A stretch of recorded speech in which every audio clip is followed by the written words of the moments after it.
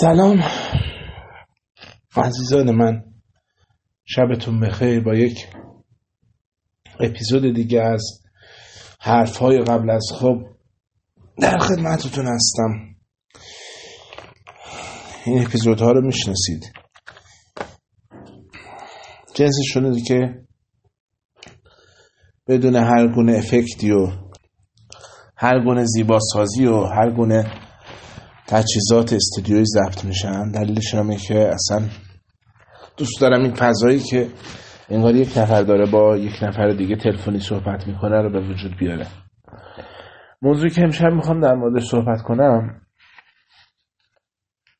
خیلی مربوطه به حال و هوای ما تو این روزها. بیماری کرونا اومده، بعد همه درگیر اینن که ماسک پیدا کنن و مواد چیز پیدا کنن، گندزدا به اصطلاح پیدا کنن یا هر چیز دیگه ای. بعد یه عده‌ای دنبال اینن که به چه صورتی از اینا سوء استفاده کنن و امروز خیلی به این فکر میکردم که ما چجور آدمایی هستیم. اصلا اگر من هم در موقعیت اون آدمه بودم، یعنی دسترسی داشتم به این که بتونم به صورت انبوه ماسک بگیرم و جایی رو داشتم که بتونم اون رو انبار کنم و بازاری داشتم که بتونم اون رو بفروشم، منم مثل اون همون کار رو انجام میدادم یا نه؟ ما چرا اینقدر بی‌رحم شدیم؟ اصلا چرا این اتفاقا همیشه میفته؟ یعنی نه به کشور ما ربط داره، نه به هیچ چیزی ربط نداره. یعنی همه جای دنیا هست چنین چیزهایی، چنین کارهایی، و همین مسائل باعث میشه که انسان ها به مشکل بر بخورن. اما به این فکر میکردم که چرا ما تو جامعهمون این اجازه رو دادیم به یه عده‌ای که نترسن و غیر مسئولانه رفتار کردیم که باعث شده که یه عده‌ای نترسن و این کار رو به راحتی انجام بدن. و من احساس میکنم که اشتباه از خود ما بوده، خود من بوده، خود پدر من بوده، مادر من بوده، قوه قضاییه هم برادر من، خواهر من، دوست من نشسته اونجا دیگه. یعنی هممون تو این جامعه ایم، هممون تو یک شیشه مربایی هستیم که یکیمون شکرشه، یکیمون آبشه، یکیمون میشه گفت میوه داخلشه، یکیمون حرارتیه که اون مربا باش پخته و یکیمون هر کدوم یه چیزی هستیم تو اون شیشه که با هم داریم اون شیشه رو میسازیم و دست آخر میشیم جامعه.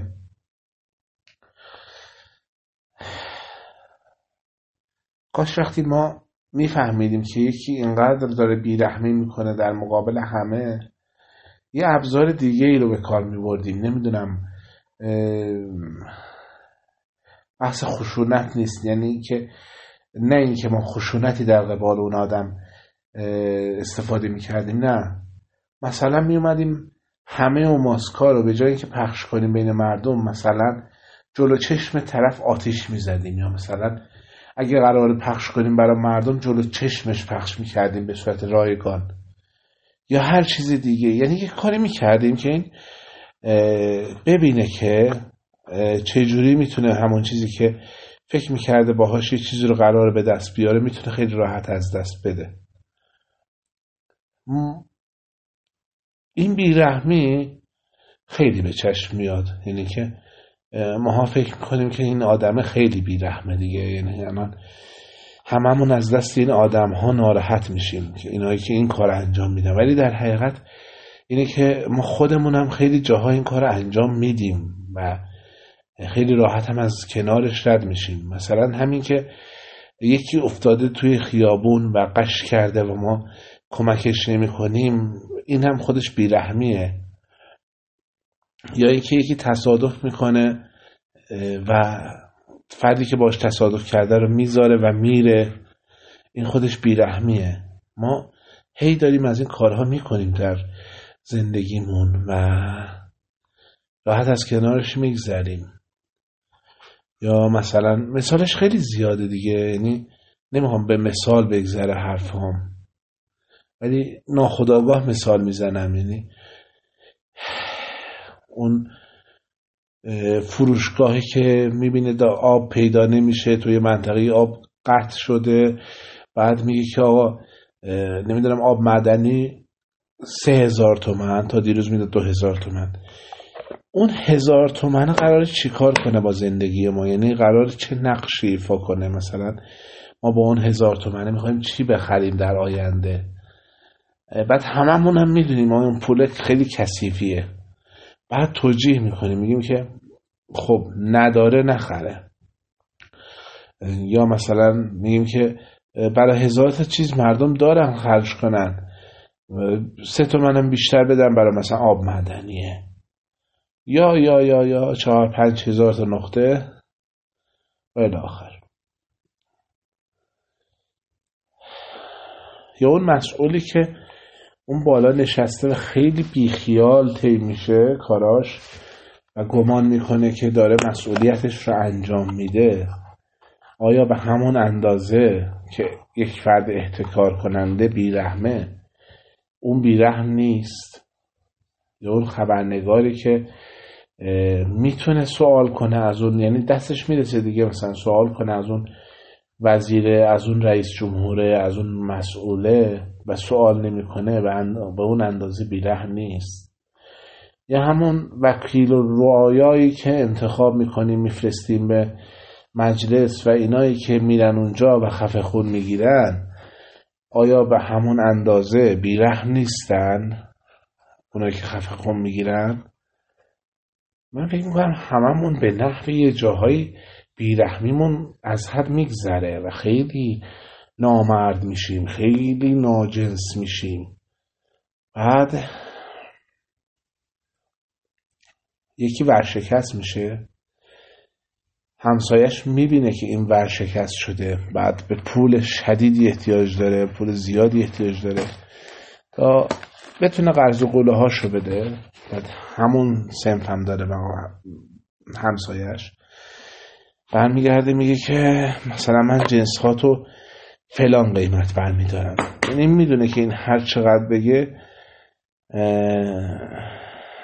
اون مجبوره که این جنس ها رو بفروشه، چون میخواد که به نحوی به پول برسه. بعد اون آدم بیرحم نیست. یا اون صاحب مغازه‌ای که میبینه دم عیدی یه سال بود قرار بود که طرف کار کنه و برای شب عید برنامه‌ریزی کرده بود و الان کرونا اومد نابودش کرد، اون صاحب خونه، اون صاحب مغازه بیرحم نیست که از مبلغ اجاره کم نمیکنه، یا نمیگه که آقا من مثلا ماه ازت نمیگیرم به خاطر این قضیه.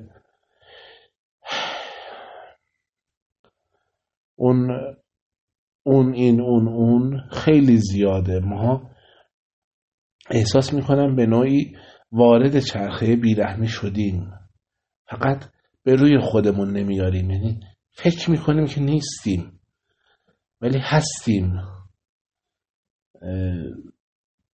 اون کافه داری که الان میدونه که کرونا اومده و کافهش رو اگه باز بذاره احتمال اینکه یکی از طریق همون قلیانی که داره میده دست مشتری میتونه کرونا بگیره، بعد میره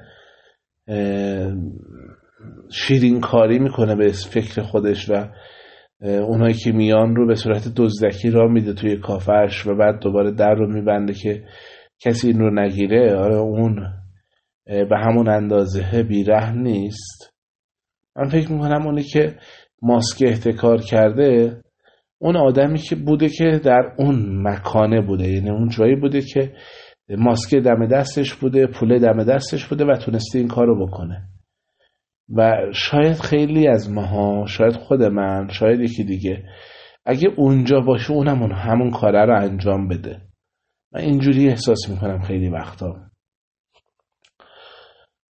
و بیشتر از همه اونایی که میبینن یه تصمیم غلطشون داره جامعه رو به باد میده و اون تصمیم غلط رو میگیرن و صبح جامعه متوجه میشن که تصمیم گرفتن، اونام به همون اندازه مقصر نیستن، به همون اندازه میگم که چیز نیستن، یعنی گناهکار نیستن. من احساس میکنم هر کدوممون در یک جایی و در یک قسمتی از زندگیمون داریم یکی دیگر رو خیلی قشنگ میچزونیم، خیلی قشنگ حالش رو میگیریم که فکر میکنیم که من کار بدی نکردم، من الان اینجوری بوده و اونجوری. خیلی راحت داریم به خودمون تلقین میکنیم که من گناهکارترین نیستم با اون یکیه، در حالی که گمان من بر اینه که اگر حتی خود هیتلر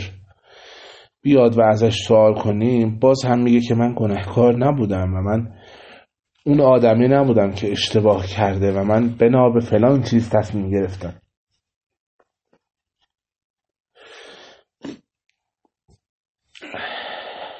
و الی آخر.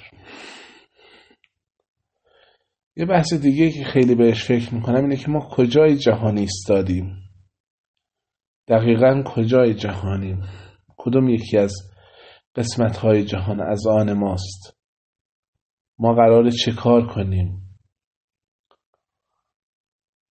یه دوستی دیشب به من پیام داد بابت همین اپیزودها، گفت که هر شب گوش میدم وقتی میذاری و بعدش میخوابم، حتی اینکه آپلود میکنی میدونم که صبح دم دسته و شب گوش میکنم. بعد یه جمله جالبی گفت که تو میخوای که با روح و روان ما بازی کنی بعد این حرفا رو میزنی اونا.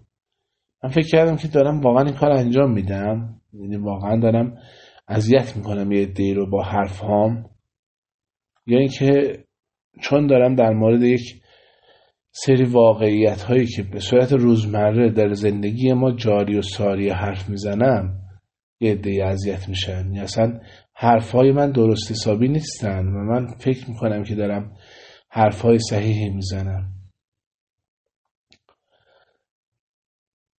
اما موضوع آخرم که همون اینه که ما کجای جهان ایستادیمه، میخوام اینو یه ذره خوب بگم، کامل بگم. ما وابسته به اینکه کجای جهان ایستادیم داریم زندگی میکنیم. یعنی که اگر در مثلا یک جایی از دنیا قرار بگیریم که توپ بسکتبال دم دستمون باشه و توی دستمون باشه و تور بسکتبال روبرومون باشه و اونو بزنیم، میشیم بسکتبالیست. اگر یه جایی باشیم که کنترل دنیا دستمون باشه، میشیم مثلا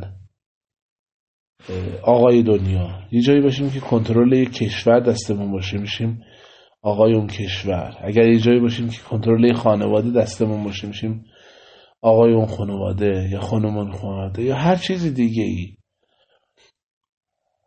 و حس میکنم که ما جای بدی ایستادیم.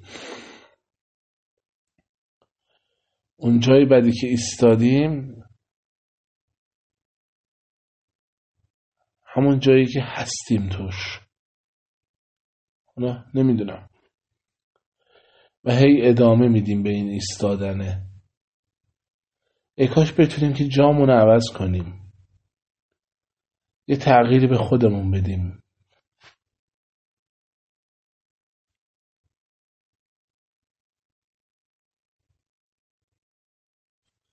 یه تغییری به زندگیمون بدیم و یه تغییر کاملی به اونی که هستیم بدیم. اگه بتونیم این تغییر رو بدیم، فکر میکنم موفق بشیم. یه حرکت، یک جابجایی، یک تکامل لحظه‌ای، یه چیزی که ما رو یه ذره تکون بده، یه چیزی که ما رو از اون که هستیم جدا کنه. خلاصه این روزا خیلی درگیر خیلی چیزان. ای کاش جرأت اینو داشته باشیم که کمکشون کنیم. ای کاش جرأت اینو داشته باشیم که احتکار نکنیم. ای کاش جرأت اینو داشته باشیم که در مکان و زمانی که ایستادیم آدم بدی نباشیم. ای کاش بتونیم اونجایی که هستیم کار بدی نکنیم. شاید خیلی وقتها ما آدمایی باشیم که در همون جا اگر بایستیم دوباره همون کار غلط رو میکنیم. و من حرفم اینه که اگر یک روزی همون محیطه برامون باز شد و همون محیطه برامون به وجود اومد، ما اون آدم بدهه نباشیم که اون کار رو انجام میده. این خیلی خوبه. اگر اینجوری باشیم حس میکنم که همه دنیا رو تغییر میدیم. اگر هممون اینجوری باشیم.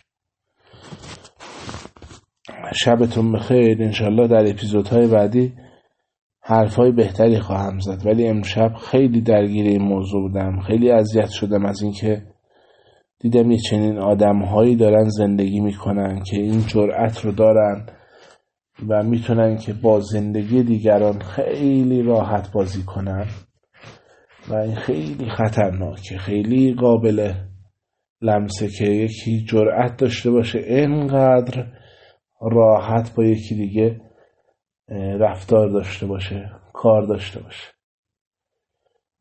بازی کنه با سلامتی یک کودکی که قرار سالهای سال زندگی کنه، بازی کنه با سلامت یک بیماری که مشکل داره و اگر اون ماسکه بهش برسه، اگر اون ماده بهداشتی بهش برسه، احتمال داره که مثلا خود کرونا رو نگیره. همتون رو دوست دارم.